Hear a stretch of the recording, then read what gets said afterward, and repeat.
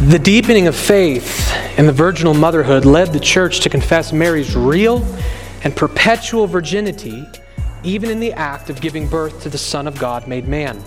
In fact, Christ's birth did not diminish his mother's virginal integrity, but sanctified it. And so the liturgy of the church celebrates Mary as a Parthenos, meaning the ever virgin. That is from the Catechism of the Catholic Church. Would you please open your Bibles to 1 Timothy chapter 4, verses 1 through 4. And when you've gotten there, I would invite you to stand for the reading of God's Word.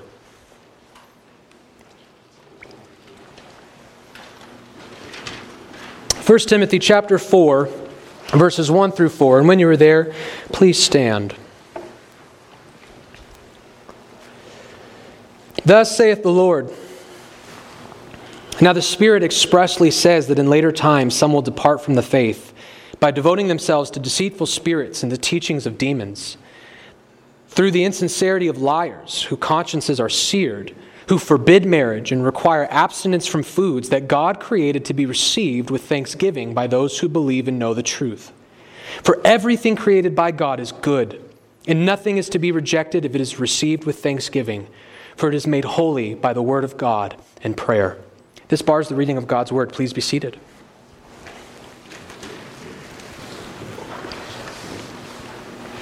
Well, Advent is officially over. We've put the candles away. But because today is Christmas Day, I hope that you will allow me to just extend our Advent sermon series just by one additional week. We've examined many myths of Mary as we've been going through this series. This Merry Christmas series. We've examined that whether or not she is a mediatrix, whether or not she is sinless, whether or not she ascended into heaven bodily, whether or not she should be called the Mother of God. Today, there is one more very important belief about Mary that we must discuss. And this is the idea known as the perpetual virginity of Mary. The perpetual virginity. This is the idea that Mary was not only a virgin when Christ was born, but that she remained a virgin throughout the entirety of her life. That Mary is a Parthenos, the ever virgin. In most churches around the world today, one cannot even be a Christian if you fail to affirm that Mary is a Parthenos, the ever virgin. But was she? Is Mary the ever virgin? And if so, what does that have to do with Christmas? Well, I want us to, before we tie it into Christmas, I want to tell you why the Protestant churches have been largely unanimous in these later days. We'll talk a little bit about the history in a moment, as in denying the perpetual virginity of Mary. We do not believe, nor do we teach, that Mary died a virgin. And I want to give you 3 reasons why, and then all of this will tie into our text and into Christmas very tightly. You will see. I know it might not seem like it now, but I promise this is a Christmas sermon. The first argument, and these are basically the same arguments I've been giving throughout this entire sermon series. The first argument is the silence of Scripture. The silence of Scripture. We have to begin by stating that the Bible nowhere expressly teaches this idea. The Bible never even implies or hints or says that Mary remained a virgin during her entire life. What the Bible is crystal clear on, and what we have to affirm to be Christians, is that yes, Mary was a virgin when Christ was born. So we're not denying that. Jesus was virgin born. Mary was a virgin when Christ was conceived and when he was born. That is a cardinal doctrine of the Christian faith, and the Bible teaches that with absolute clarity. But it never says anything about her remaining in that virginal state throughout her entire life. Some concede this, but others don't. Some will say, no, the Bible does in fact very clearly teach that Mary remained a virgin her entire life. And this is the verse that they will say clearly teaches it. This comes from Luke chapter 1. After the angel Gabriel tells Mary that you are to conceive the Messiah, she is confused. There's no way, and here's why. And Mary said to the angel, how will this be since I am a virgin? There's your crystal clear proof that Mary remained a virgin her entire life. And here's what they'll say. They'll say, listen, I know that this is from the ESV. And the ESV is really confused you here. Because the ESV is not translating the Greek very literally here. This is a more loose translation. If you were to translate it more word for word, then what Mary actually said to the angel was, "How can this be, for I know not man?" That's what she said. She said, "I know not man." And the argument is that when Mary said, "I know not man," she was hearkening us, she was telling the angel that she had made a vow to lifelong celibacy. That she was essentially telling the angel, how can this be since I have vowed to be a virgin my entire life? That's how they claim we should read this verse. And the primary argument is, why is Mary confused by what the angel says? Because remember, Mary is engaged to be married. So when the angel said, Mary, by the way, you're about to have a baby, Mary would have just assumed, oh, with Joseph. She would have just assumed, yeah, I'm about to, okay, I guess me and Joseph are going to produce the Messiah. Fantastic. So the fact that Mary, who's about to be married, is thinking, whoa, there's no way I could possibly have a baby anytime soon, is if she was not expecting to ever have a baby even after her marriage. They're saying that there's no way she would have been confused unless she was hearkening to a vow to perpetual virginity. But this is a very forced interpretation for a number of reasons. The first reason is just simply the grammar. The Greek text says nothing about a vow here. There's nothing about a vow here. Mary is simply saying, I'm a virgin right now. How can this be? There's the Greek word for vow is not anywhere in the chapter. There's no allusion to an Old Testament passage. There is simply nothing about a vow in this chapter. Another reason why this is very forced is because the idea of a young Jewish girl vowing herself to lifelong celibacy is not a thing. It's unheard of in Jewish culture. In Jewish culture, being single or being barren, not having children, was considered a curse. All throughout the Old Testament, women not getting married, women not being able to have babies, this was something they lamented and wept over. It was not a thing for young Jewish girls to say, you know what, I'm never going to have children. I'm never going to have the blessing of children. I'm just going to be a virgin forever. It wasn't a thing. Why would Mary do this? We have no historical, cultural reason or biblical reason for her to have even taken this vow in the first place. It just wasn't a thing.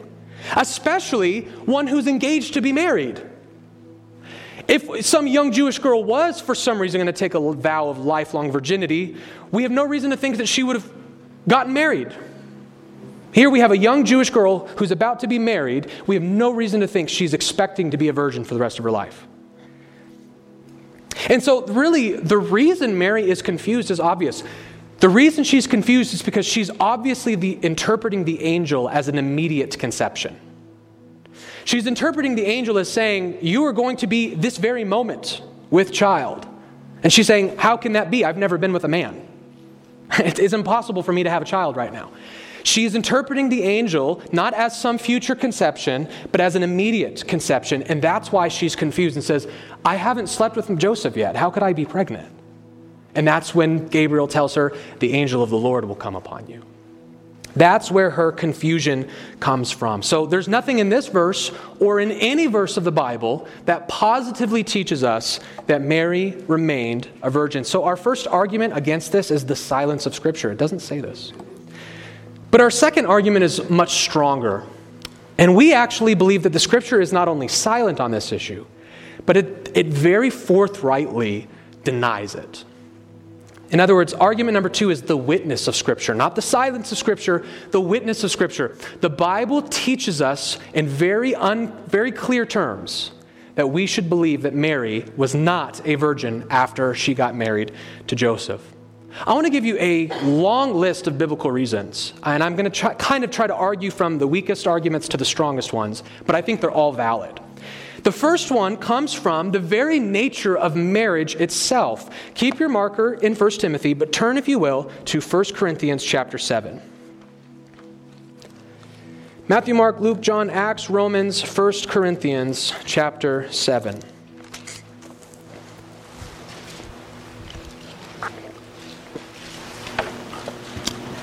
This is an important context because the book of 1 Corinthians is a response letter What I mean by that is the church in Corinth wrote Paul a letter asking him a bunch of questions. 1 Corinthians is Paul's reply. So we see the questions. We don't have their letter, but we see the questions that he's answering. And in Corinth, there were some people teaching that virginity is a better way of life. It is good for a man to never know a woman. It is good for a man to never touch a woman. And so Paul is going to give his answer. What's Paul's answer? Is it good to not be married? Is it good to remain a virgin? And here's what Paul says in 1 Corinthians chapter 7, beginning in verse 1. Now concerning the matters about which you wrote, saying, it is good for a man not to have sexual relations with a woman. But because of the temptation to sexual immorality, each man should have his own wife and each woman her own husband. The husband should give to his wife her conjugal rights, and likewise the wife to her husband. For the wife does not have authority over her own body, but the husband does. Likewise, the husband does not have authority over his own body, but the wife does. Do not deprive one another, except perhaps by agreement for a limited time, that you may devote yourselves to prayer. But then come together again so that Satan may not tempt you because of your lack of self-control. Now, as a concession, not a command, I say this. I wish that all were as myself. But each has his own gift from God, one of one kind and one of another. Let's continue through verse 9. To the unmarried and the widows, I say that it is good for them to remain single as I am. But if they cannot exercise self-control, they should marry. For it is better to marry than burn with passion. That's from 1 Corinthians chapter 7, verses 1 through 9. Now, here's where I'm coming from. Notice that for Paul, one of the central purposes of marriage is to fulfill sexual desires. That's one of the reasons we get married. It is ludicrous to separate marriage from intimacy. I'm going to get married but remain a virgin. Why? You get married for the very purpose of not remaining a virgin. That's why you get married.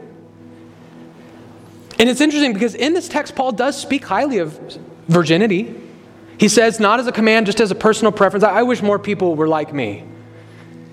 But he goes on to say, especially in verses 8, right, to the unmarried and to the widow. So if you're not married, or if you are widowed or widower, then Paul says, if you're able to be single, then you should be. It'll open up a world of ministry opportunities for you. But if you are unable to be single, you should get married. Why? For it is better to marry than to burn with passion. Here's what I want you to see. Do you see how closely linked intimacy and marriage is? We cannot separate these things. Paul even goes on to say that intimacy within marriage is a right. It's not a privilege, it's a right. It is owed. A husband owes his wife her conjugal rights, and a wife owes her husband her conjugal rights. This is a right. So what we see in 1 Corinthians 7 is Paul is tying intimacy and marriage so closely they can't be separated. A married virgin is an oxymoron to the Apostle Paul. It's a contradiction of terms. It doesn't exist. And here's especially how we know that. Because what does Paul say for those who don't feel this burning desire, this burning passion for sexual intimacy? What should they do? Verse 8, to the unmarried and widows, I say that it is good for them to get married but remain celibate. Be single. If you don't want to have intimacy with someone, that's fine. That's a great gift God has given you. Don't get married. The idea that someone would get married but remain a virgin is ludicrous to the biblical understanding of marriage. So here's one. Why do we believe that Mary did not remain a virgin? Because she got married. Because she owed Joseph his conjugal rights. Because that's the reason you get married. At least one of them. So argument number one, the Bible says that Mary got married, and this is exactly what we expect married couples to do. But there's more. Look at this from Luke chapter 2. You don't have to turn there. This is what the Bible says about Mary, and she gave birth to her firstborn son and wrapped him in swaddling clothes and laid him in a manger because there was no place for them in the inn. Now, sometimes firstborn can be spoken of as an only child, but it's pretty rare. Generally speaking, if you have a firstborn child, You call the child the firstborn because others came after that. Right? In other words, Mary had lots of children. Jesus was the first of all those children. And I promise you the rest of her children were not virgin births. Okay? So there's another argument from Luke chapter 2. A similar one is in Matthew chapter 1. When Joseph woke from sleep, he did as the angel of the Lord commanded him and took his wife, but knew her not until she had given birth to a son, and he called his name Jesus. Notice that the implication here is that Joseph did at some point in time know his wife, right? So he took her into marriage, but they did not consummate that marriage until Jesus was born. The implication is that once Jesus was born, he then knew his wife.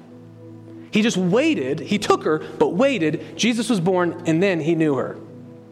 Now, oftentimes people will point out that the word until in the Greek, there's a huge debate in the Greek about, it doesn't always mean that an action necessarily ceased. It's kind of a complicated grammatical argument, but I think that we can skip like a deep dive into Greek syntax, and I think we can just see from the context of what Matthew is trying to accomplish that he is implying that at some point in time Joseph knew Mary the way the Bible says in Genesis that Adam knew Eve and they conceived a son.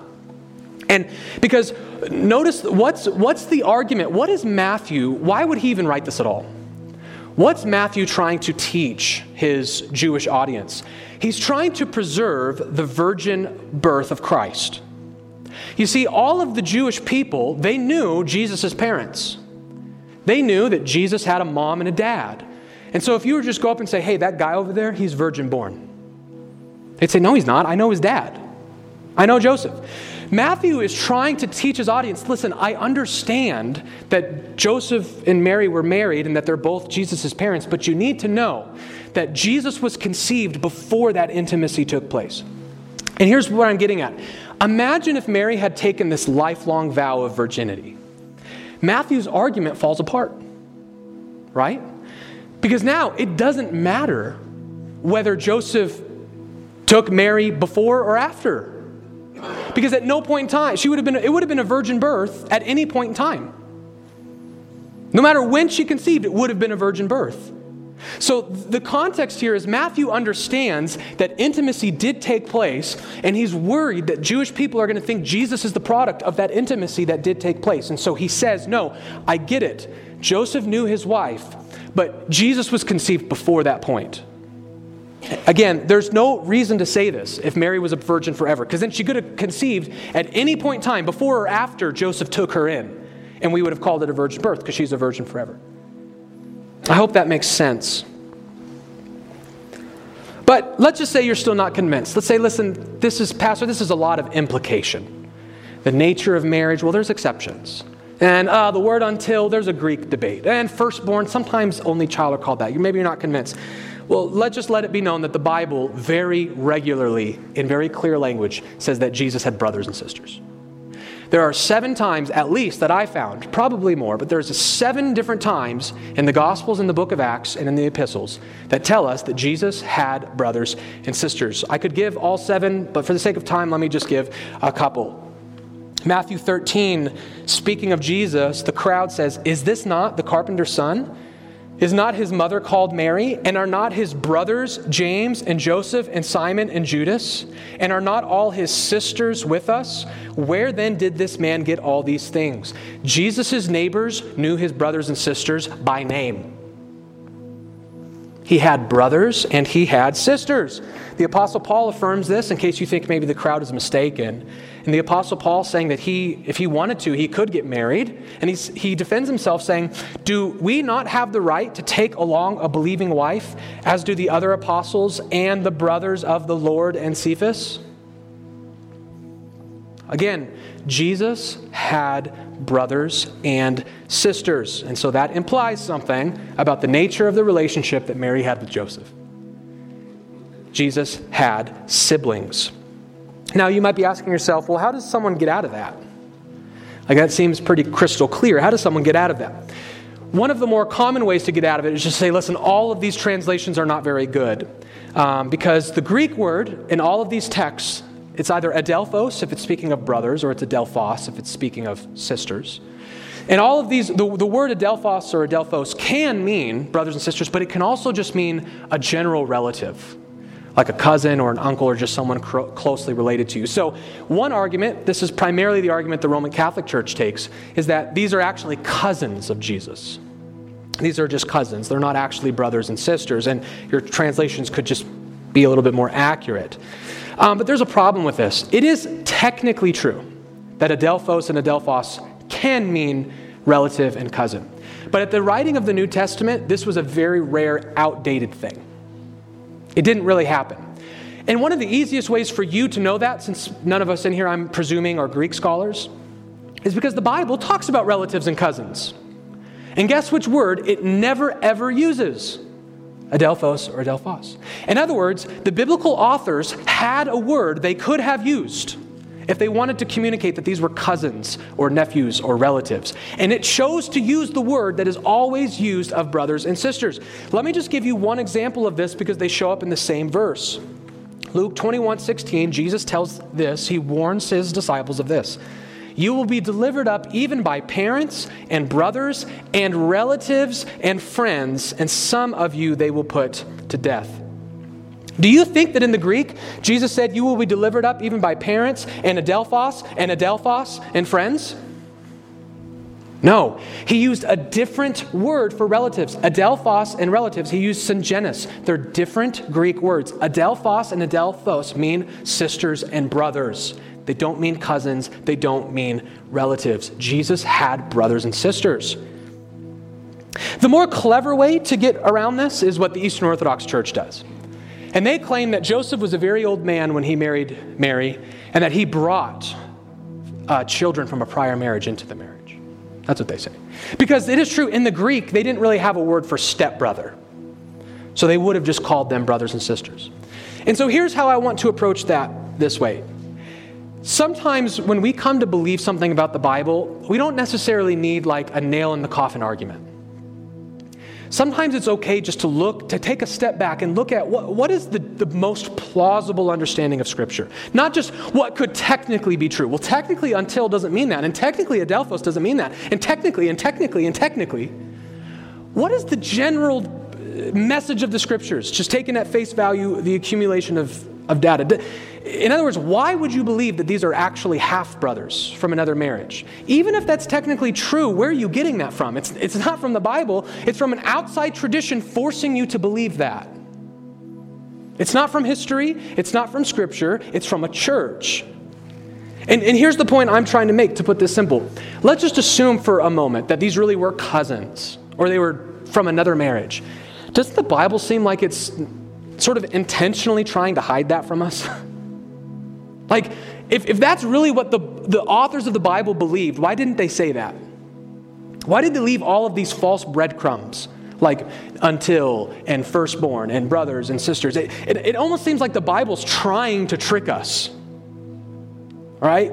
Well, it says he has brothers and sisters, but they didn't really mean that. Well, it says until, but that's not really what it means. It says firstborn, but that's not really what it means. When you just take a step back, doesn't the more plausible understanding of the New Testament suggest that Jesus had siblings?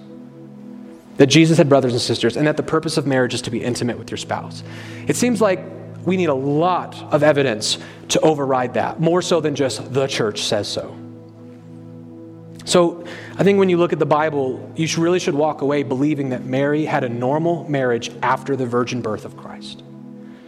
Now, I do have one more argument, but admittedly, in the name of full transparency, I have to qualify this argument. Throughout the last 4 weeks, I've always appealed to church history because everything we've looked at up to this point has had horrible historical attestation. There is no evidence in the early church that Mary was sinless. There is no evidence in the early church that Mary bodily assumed into heaven. There is no evidence in the early church that she was a co-redeemer and a co-mediator with Christ. These things have no historical pedigree at all. The perpetual virginity, that is not the case. Admittedly, in full transparency, the perpetual virginity actually has very, very good historical evidence to it. This is, without a doubt, a very ancient belief, which from the 4th century on, became the universal belief of the entire Christian church. And I would say all the way up to the Reformation, but here's a difficult thing we have to deal with. Even the Reformers believed in this. Martin Luther, John Calvin. To deny the perpetual virginity is a very novel understanding. And we have to be careful when we believe novel things. So we should approach this with humility, and we should approach this with an open mind, because it actually is a very historical Christian belief.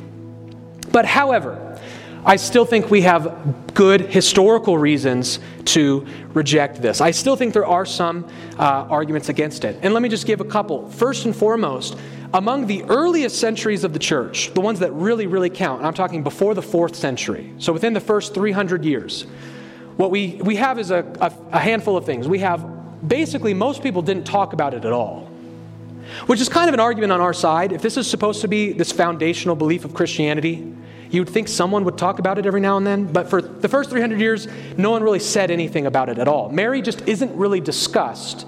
Mary was not nearly as important in the first 300 years as she's become to people today. So we just don't have a lot of literature about it in the first 300 years.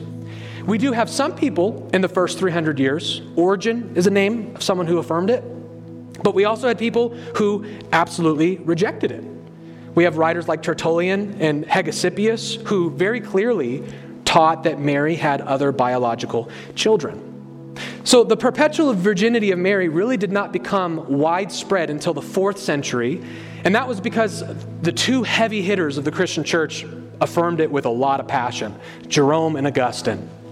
Jerome and Augustine really liked this doctrine, and they kind of changed everybody's mind. And so from the 4th century on, this was the view of the church. But I would argue within that first 300 years, the evidence could really go either way. I think it's actually on our side.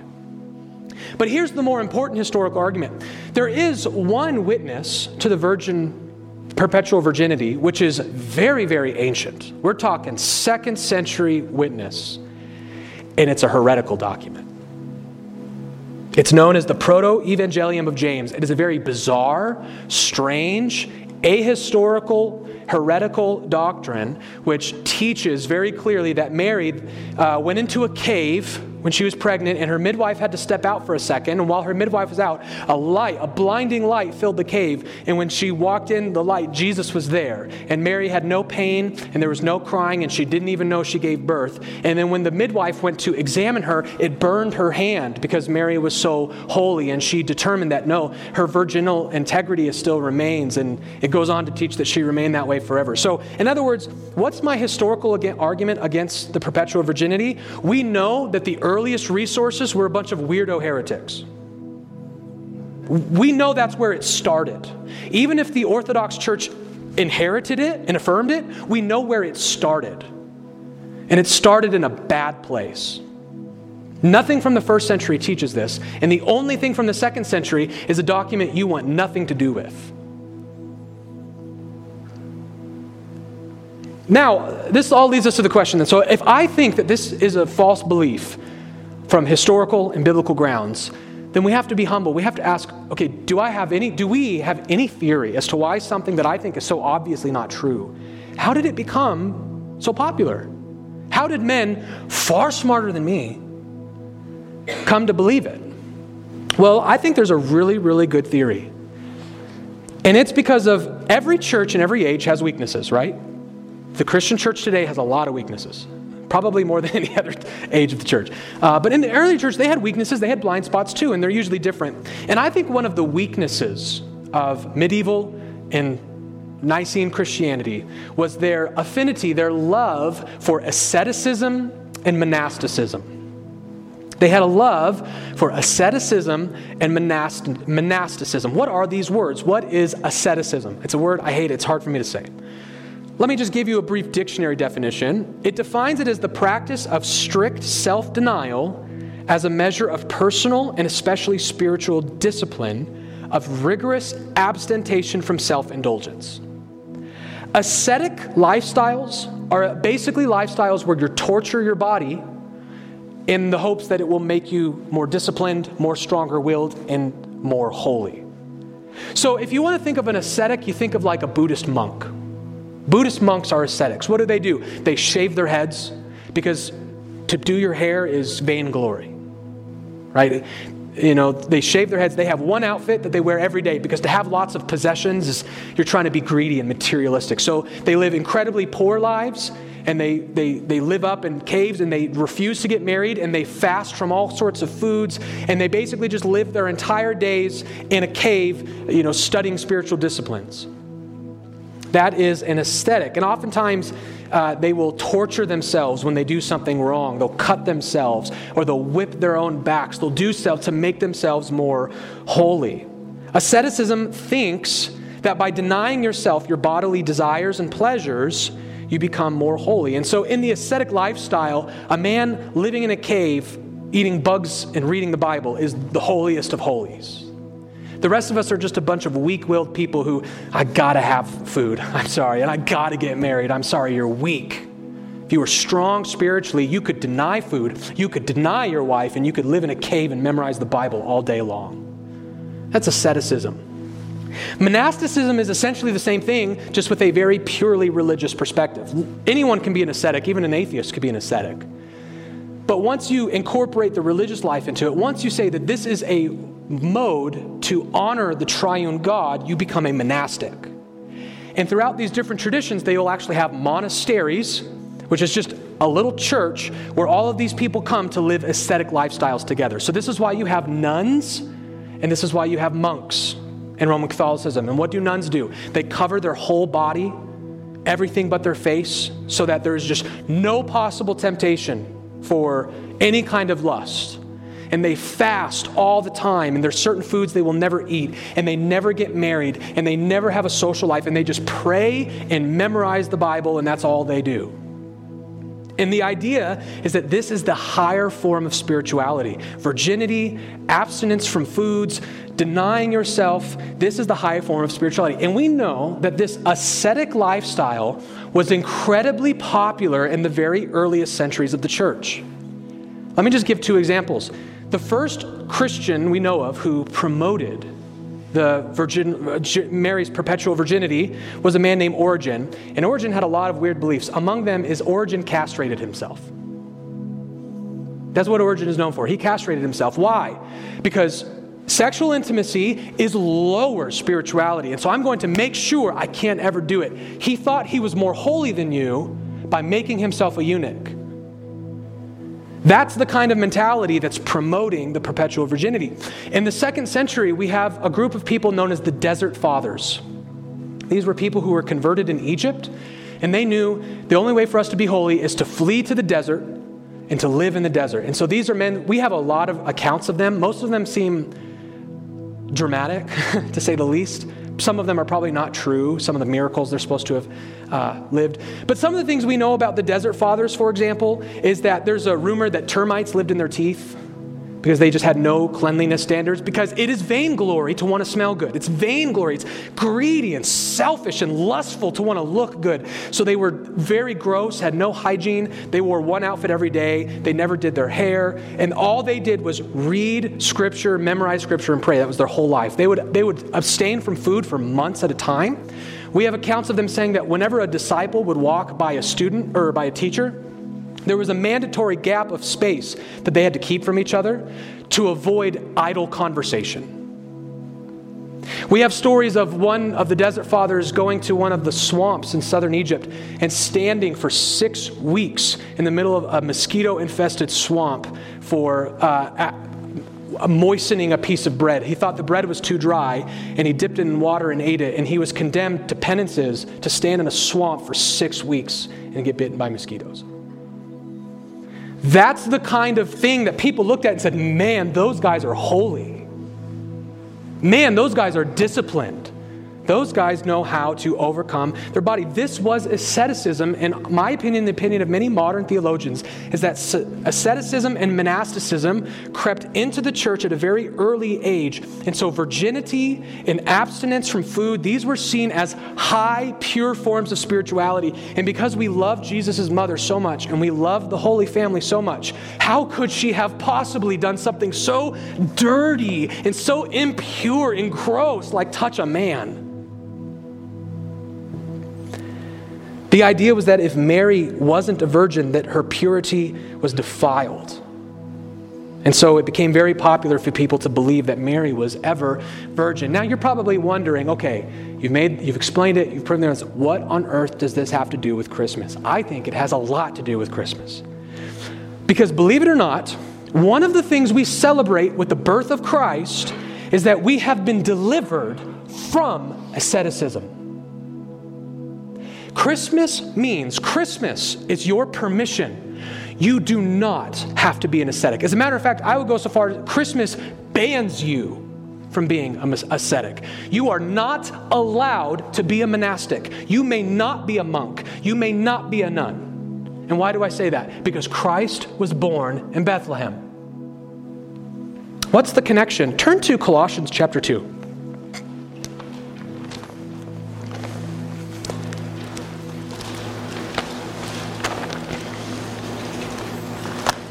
Colossians chapter 2.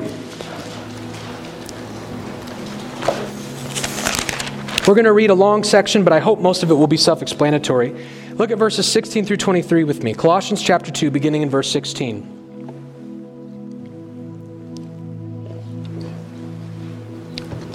Therefore, let no one pass judgment on you in questions of food and drink, or with regard to festival or new moon or a Sabbath. These are a shadow of the things to come, but the substance belongs to Christ. Let no one disqualify you, insisting on asceticism and worship of angels, going on in detail about visions, puffed up with reason by his sensuous mind, and not holding fast to the head, from whom the whole body, nourished and knit together through its joints and ligaments, grows with the growth that is from God. If with Christ you died to the elemental spirits of the world, why, as if you were still alive in the world, do you submit to regulations? Do not handle, do not taste, do not touch, referring to things that all perish as they are used, according to human precepts and human teachings. These have indeed an appearance of wisdom in promoting self-made religion and asceticism and severity to the body, but they are of no value in stopping the indulgence of the flesh. Paul tells us two things about ascetic lifestyles. And how does he define it? Severity to the body, regulations. Do not eat this. Do not touch this. You're not allowed to do this. If you sin, torture your body. What does it mean for Paul to abstain from bodily pleasures, to abstain from these things God has made? Paul says that's asceticism, and you died with Christ. Therefore, you died to asceticism. Paul defines it as the elemental principles of the world. This is human philosophy. This is not Christian theology. Christ was born, so you do not have to be severe to your body.